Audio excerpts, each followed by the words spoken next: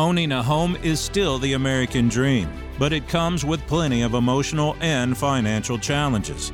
Join real estate broker Ron Evans each week as he shares the latest industry and local real estate market news through interviews with other agents and industry professionals. If you're confused about today's real estate market or just want to understand the home buying and selling process, this show is for you.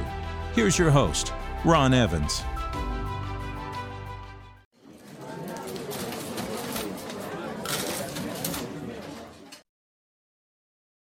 Hey everybody, this is Ron Evans with the Amy Sims Real Estate Team, and today I wanted to bring you something that will be hopefully coming weekly here in California from CAR, which is the California Association of Realtors. They send out an email weekly called Market Matters, and it usually just has links to some really nice articles that most people or a lot of people just really don't pay attention to, but they're very, very, very informative. And so I just wanted to take some time to go through a few of them off of the current one that we just received today.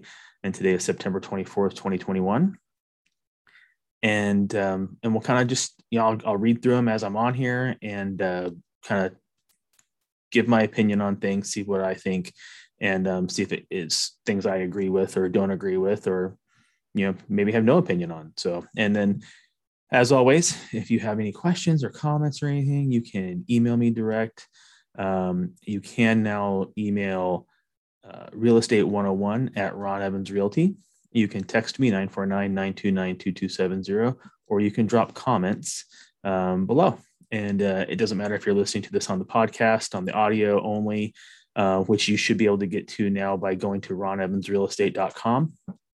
You can go straight to the audio podcast, or go to the YouTube channel, and then I'll put in the link on here and watch the video as well.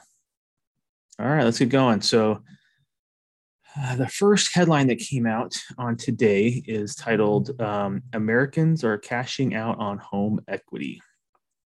And this is from Inman.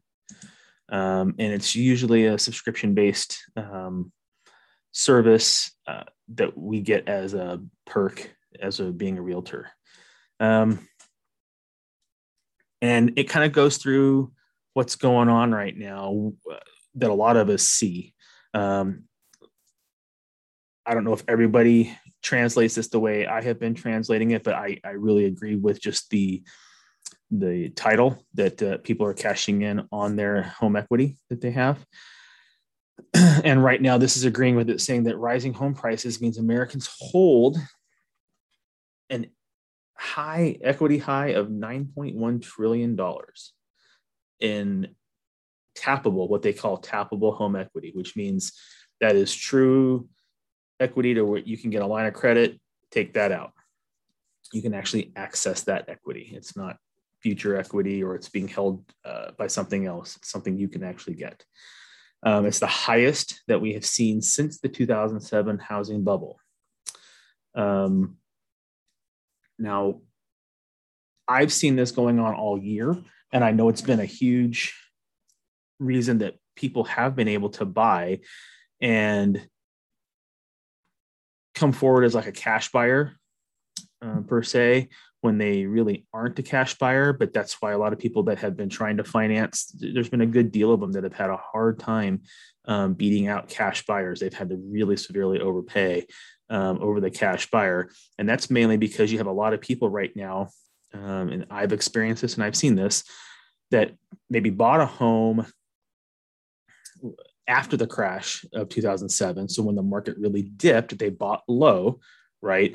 And now here we are 10 years later, 12 years later, 8 years later, wherever they were in that scale, and they've got a ton of equity. So if they bought a home for $350,000, it's probably worth $800,000 today. So they've got about $500,000 in equity. Well, they can take that equity out of that home and have it as liquid, right? And they are going in and they are borrowing against 401ks, getting gifts from family, and all kinds of things, to where maybe they push their buying power up to $1 million or 1.25 or whatever, and they're all cash. And personally, I have seen more cash buyers this year than I ever had before, especially in those higher price points like that. And then what they do is they go in as a cash offer. They don't have to sell their home just yet because they've taken the equity out. And now they put all that money down as cash, right? And buy their new home, sell their old home after the fact to satisfy anything that they had taken out of the equity. And then they will also go in now. So say if they took out money from family, they got money from family, or they got money from 401k, or took out, like, wiped out their savings or whatever you do, whatever. Now they'll go in and they'll get a loan. Again, they'll refinance their house that they paid cash for, maybe take half that money out to repay their own self debt. That is a cycle that we've seen over and over again. So this article from Inman here, and the link is going to be in the podcast. The links to all these articles I'm going to talk about will be in the podcast and also on the YouTube video in the notes section. So you can click on all these. But this is basically what it's talking about, this particular one.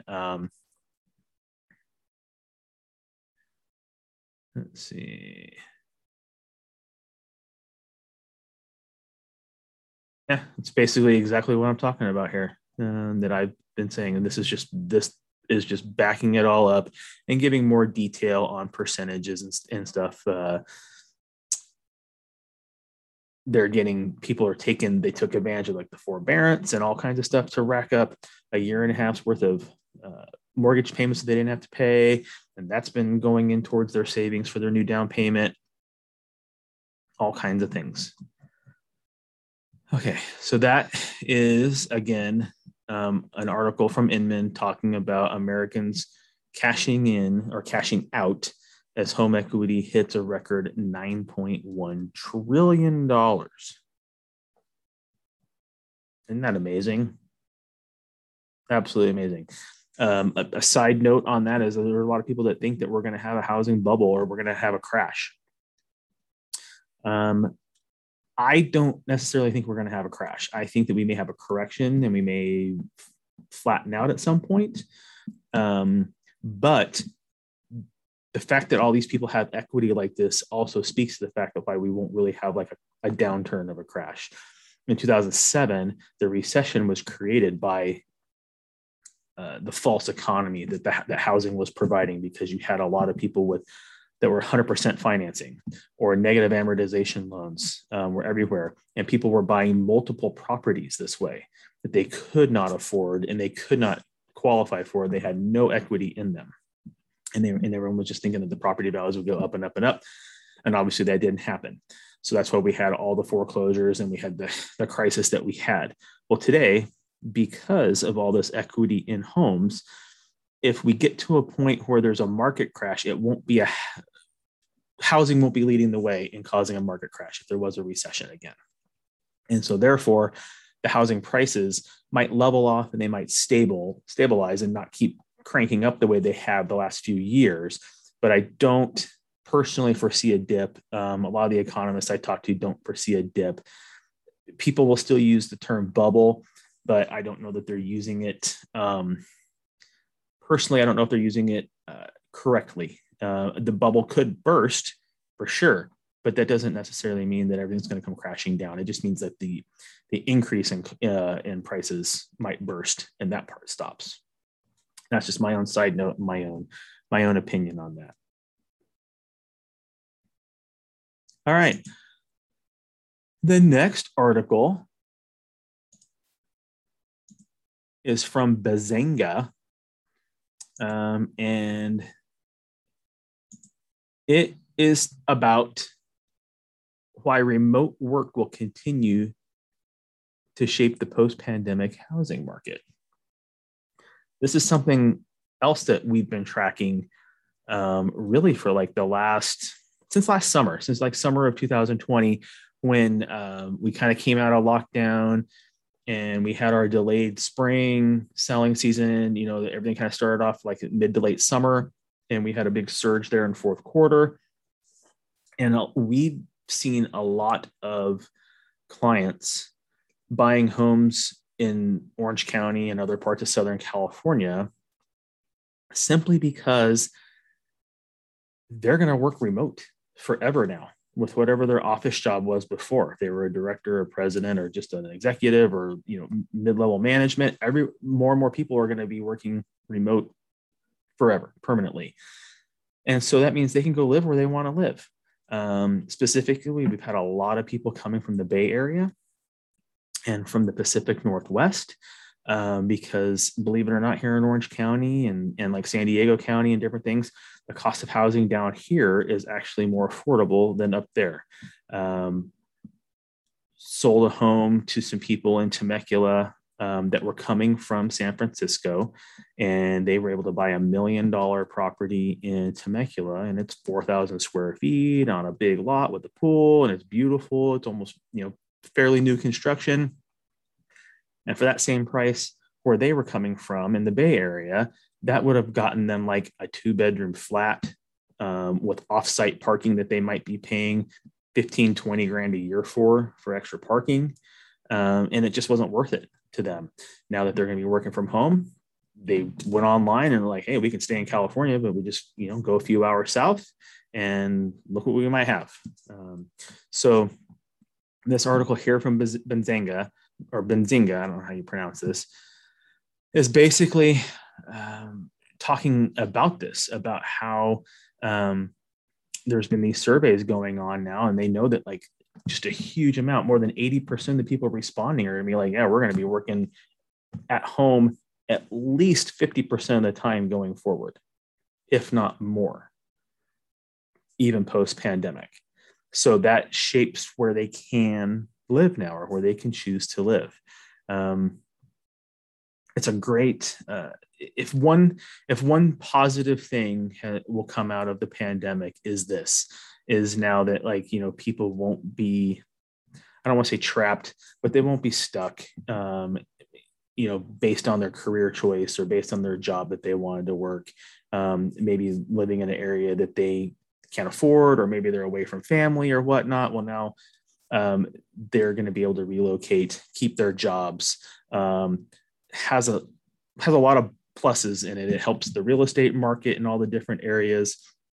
I think it helps the job market and stabilizing the job market personally, because now you have less excuse for turnover than you would have had before. So I think it's a real plus. So please check out this article. It's fantastic. It includes surveys from different parts of the United States, not just where I'm at in Orange County, but all over. So it's a really nice researched and sourced article. All right, moving on. Wildfires. If you didn't know, we've had a lot of wildfires again this year, and I think we still have one burning that's been burning since the summertime up in Northern California. It's terrible, terrible, terrible. But there's a great article here from House Logic that was included, and it's all about landscaping design tips to defend your home against wildfires and other natural disasters. Severe storms, we've seen hurricanes again this year on the East Coast and in the Gulf. And this is just a nice article.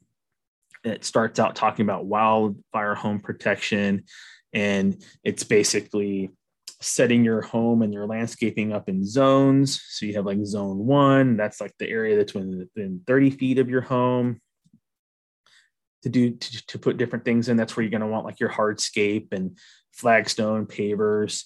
That should be like the first 4 feet from your house. And then you want some like low density shrubs and things a little bit beyond that, kind of filtering out a ring. Again, this is like if you're living in a wildfire area. This is not just like, if you're not living in a wildfire area, this isn't what you would do, but this is just a nice thing to learn. Then you have like zone 2, and that starts out where the 30 feet, so 30 to 100 feet. And that's just making sure that if you've got any slopes or you've got any areas that you're not really using, that you keep it really thinned out and kind of keep it manicured, keep it tame, so that you don't have like a lot of dry vegetation or weeds and stuff like that growing up that you can't control. Things that could, if a wildfire was to get close, that would spark it to come closer to your home. You want to put in wide walking paths. That way, again, if there was something that came in, if you've got a good, 8 to 10 foot walking path, that's going to give you protection if you have to try to escape. It goes on to talk about maintenance against fire, keeping your grass short and irrigated, making sure in the fall time you're cleaning up those leaves and branches and any dead plants. Prune your dead tree branches. This is really important, especially in the wintertime when it dries out and we start having the wildfires. Remove weeds, especially if they're the kind that are going to grow taller than 6 inches or so. And then it talks about some fire-resistant plants, like junipers, or it says you want to avoid plants that contain wax or terpenes or oils, which are flammable, such as junipers, hollies, eucalyptus, and pines. So if you live in a wildfire area and you've got those kind of trees around, that's what you're going to want to clear away in zone 1 and 2. Those are the things you definitely don't want to get within 100 feet of your house. Try to use more decorative rock and gravel instead of mulch and bark, because those things can also be combustible, obviously. Some fire resistant foundation plantings are like azaleas, boxwoods, hydrangeas. Succulents have a high water content and they are less flammable. All right. Then it goes on to talk about defending against windstorms, different types of shrubbery to use and trees to use, different wind screen plants. So there are some plants that you can get that you can kind of line around your property within a certain distance that act as wind screens. And it lists off several here, like the Eastern red cedar, the Arizona cypress. We see those a lot, the cypress trees. And the ponderosa pine, the redbud, the sycamore, the Chinese elm, among others. And then it talks about where you want to place these windscreen trees. Then there's a whole another section. This is actually really large and long, but it's about defending against flooding, how to set up your landscaping for flooding.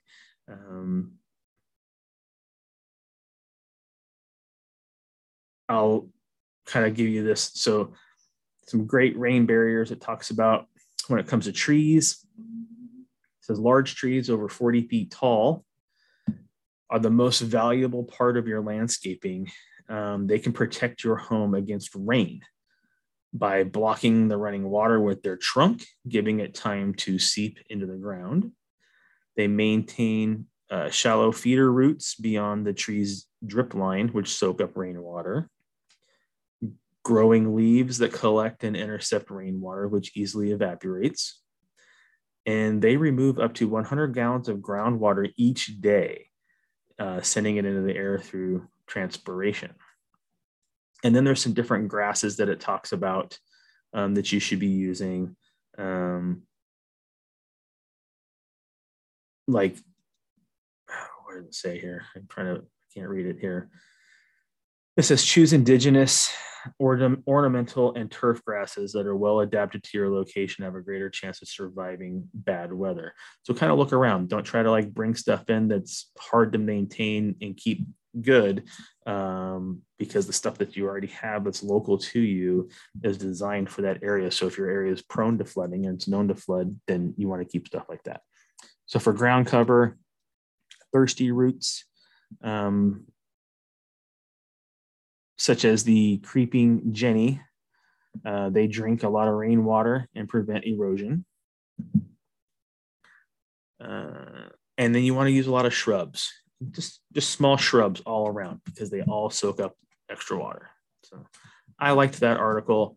That one was personal to us here in California, and actually, a lot of the Southwest, Pacific Northwest, where we've been getting a lot of fires lately.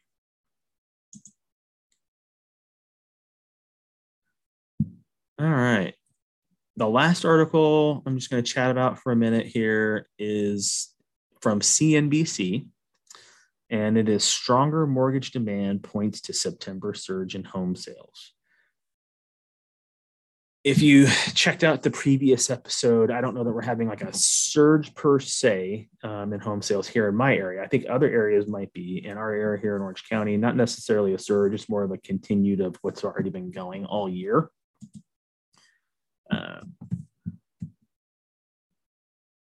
But this is a nice little article that it's more general for the whole country. It says that, talks about like the conforming loan balances remained unchanged at 3.03% on a 30-year fixed mortgage rate. Refinance demand surged 7%. Now that's something that I don't know, that I've talked to a few lenders here locally, and they're all starting to see refinances dip and start to dry up a little bit, or at least flatten out. But it looks like overall in our economy, they actually surged in September about 7%. Even though the interest rates haven't changed. So maybe that's just due to people are having that fourth quarter fear that, things might change as far as interest rates are concerned, and they're trying to get everything in at this point.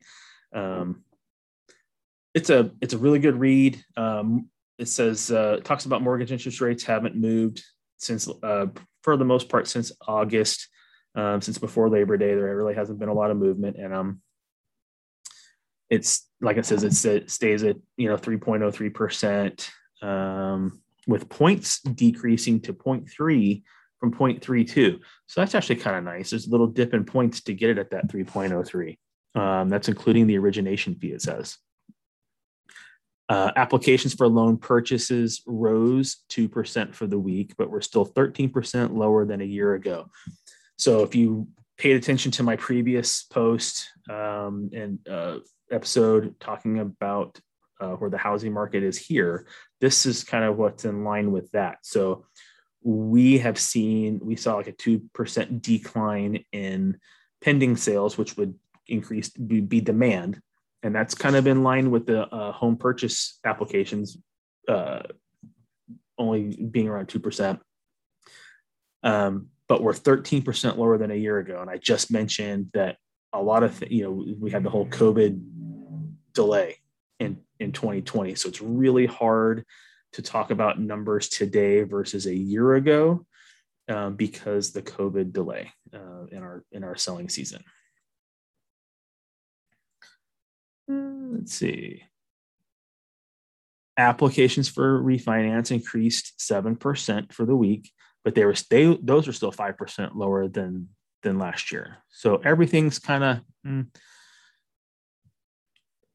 it's leveling out, is the way I interpret it. So, well, that's it for these articles. Again, they're all going to be, all the sourced articles will be in the notes below, the description below. Hopefully you guys find this useful. I'm still getting used to this. I think the more I do it, obviously, the better we'll all get, and we'll all learn something from this. And I thank you for coming back.